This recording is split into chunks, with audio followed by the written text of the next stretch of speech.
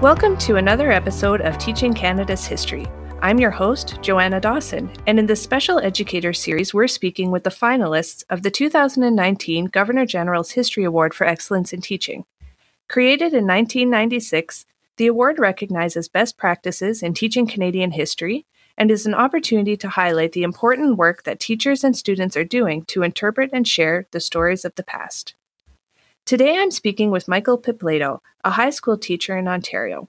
Michael and his co-teacher, Agnieszka Chalice, submitted an arts-integrated history project that encourages students to engage with the Truth and Reconciliation Commission's calls to action. Thank you for joining me today, Michael, and congratulations to you both on being named a finalist for this year's award. Thank you very much. So first of all, why don't you tell me a little bit more about yourself and the school you teach at and your students? Sure.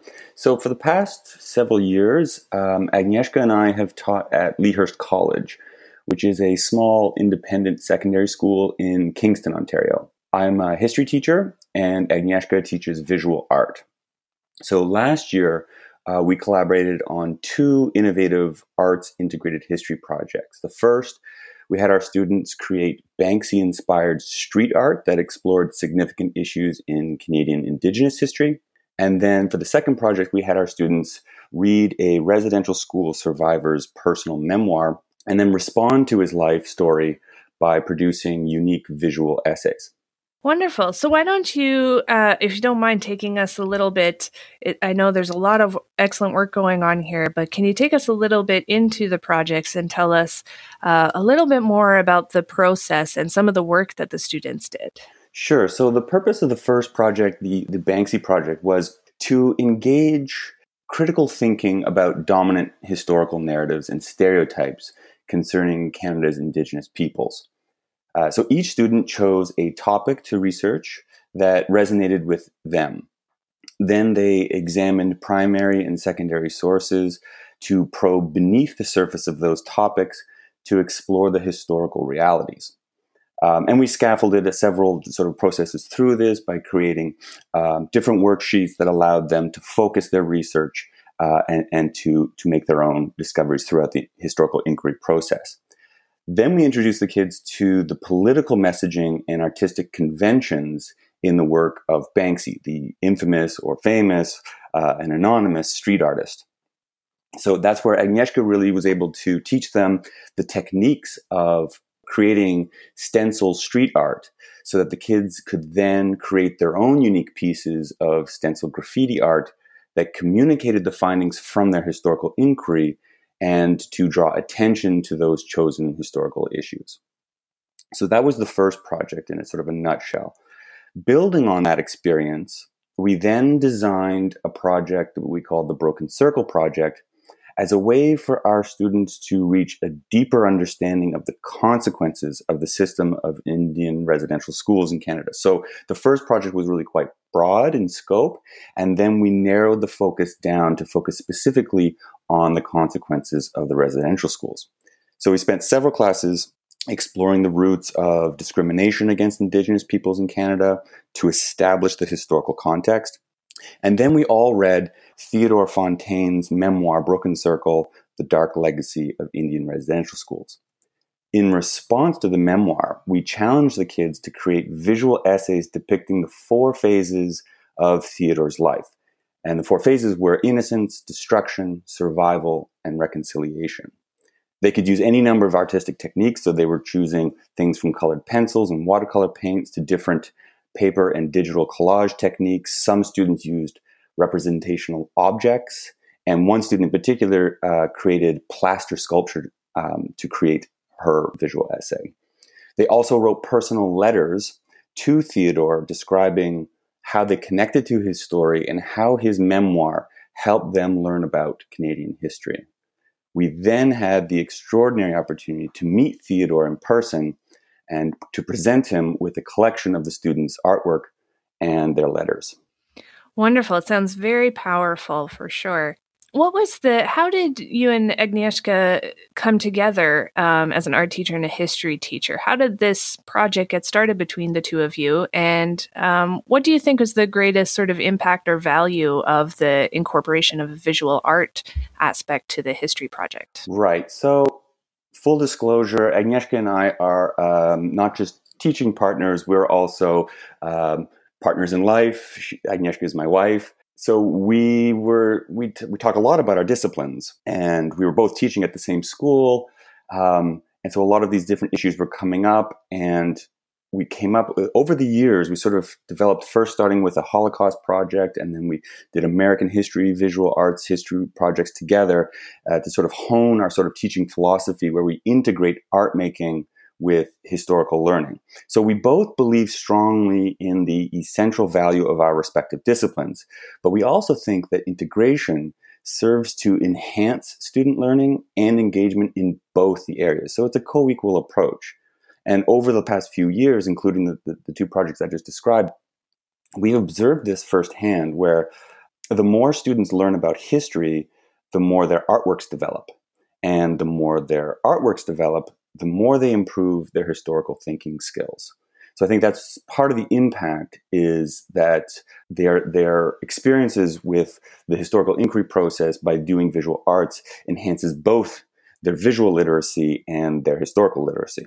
That's a really interesting point. And there is a lot of deep inquiry and historical thinking in both of these projects. Could you speak to that a little bit more and talk about how you really embed that thinking throughout the work? Right. So if we think about the historical thinking concepts, we really focused on cause and consequence in the second project, for example, looking at the first several classes that we did in the Broken Circle project in establishing that historical context is that we scaffolded in several activities where students were working hands-on with primary source evidence to consider the origins of the Indian residential schools, the motivations behind the school system, who operated them, and the values and the ideas that were the foundation of that system.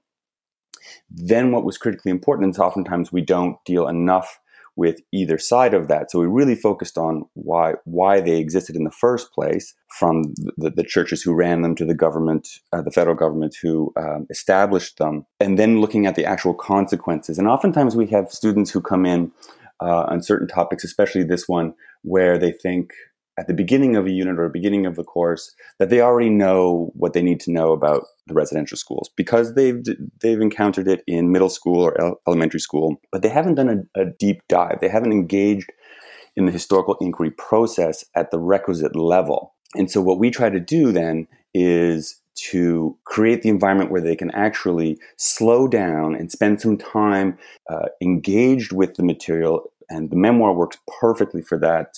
Theodore Fontaine's memoir is both moving, but it's very accessible, and we could get through it. And so we scaffolded in different activities, different discussions to tease out what the themes were and how they related to his story, and how his experiences in the residential school system affected his entire life, affected the lives of his family members, et cetera, et cetera. So they got a much broader scope of the actual impact of the history of the Indian residential schools. Right. And so you've spoken, of course, about being able to work a little bit with Theodore Fontaine and have him speak with the students. And there's also another community component here in that the students' work was displayed at Queen's University. Exactly, correct? Yes. Could you tell us a little bit more about that process? Part of our approach to arts integrated history projects is that we really actively try to create a platform for students to actually share their work beyond the walls of the school. So to engage with a wider community, a community beyond the school community, into our community. So in the instance of Kingston, we knew that there was a art gallery in the Faculty of Education at Queen's, and so we reached out to them and worked with them to exhibit their work and put it on display in the art gallery, which is hugely important. And the second the students know that this is going to not end in our classroom, it really ups the ante, and they really get involved, and they know they put so much hard work into knowing that, the public is going to see this.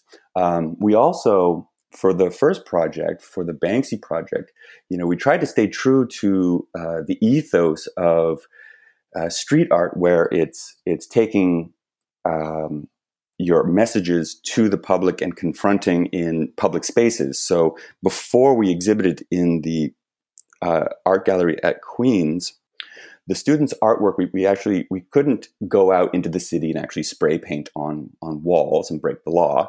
But to sort of go around that, we had the students create their works on large wood planks. And then we drilled holes in the tops of them. And then we went out into the community and very temporarily hung them in very strategic places. So one student had done a project dealing with and raising questions about the responsibility of Canada's first Prime Minister, John A. Macdonald, in relationship to Indigenous people and the Métis in Manitoba, and the issues of genocide and cultural genocide.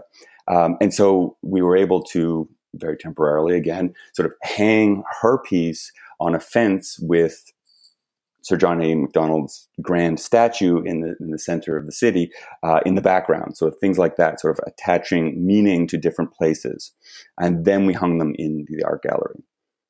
We are also really lucky because then the students' work, we were invited to exhibit the students' work at the Art Gallery of Ontario in Toronto for a special event on decolonizing institutions, where there was teacher conferences. So a lot of teachers got to see the exhibit sort of in a traveling sense. So we were able to put it up at the AGO. That is very cool, and I love your solution of not breaking the law. I mean, the always students important. kind of wanted to; they really did, but then they really didn't. They would love that. But I mean, the way that you handled it, of course, brings in a whole new dimension of where are we going to place these artworks, and what's that going to say, and what's that experience going to be for someone who walks by and sees that. So that is very cool. And we're so fortunate through this award to see so many interesting projects and teachers, and increasingly we're seeing more community collaborations and work that gets the students, projects that gets the students to share their work with other people outside of their classroom, and it seems so valuable. So that's very cool, and I love that approach that you've taken as well. So maybe before we wrap up here, I think I'll ask you what advice you might give yourself to either new teachers or a younger version of yourself who's looking to take on some sort of rigorous and meaningful history projects with their students. Is there anything that you would share either from this experience or from your experience as a teacher more broadly? Yeah, I think right off the top of my head, it's to take risks, to be innovative. There's too often a tendency that we simply teach the way that we were taught. Mm-hmm. So my advice is to try to think beyond those sort of confines, and not to do it the way that you think it should be done, but trusting yourself to try to find new ways. And for me, that involved a lot of collaboration. We often work, especially at the secondary level, we very much work in silos very often, disciplinary silos.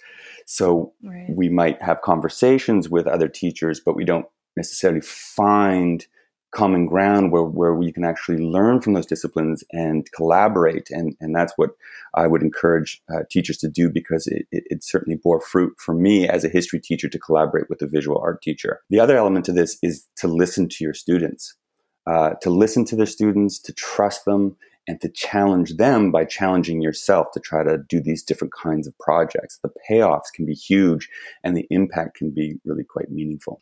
Wonderful. And we definitely see that through your project and the work that the students, your students have completed. So thank you to both you and Agnieszka for all your incredible work in the classroom. Congratulations again on being named finalists for this year's award. Great. Thank you so much.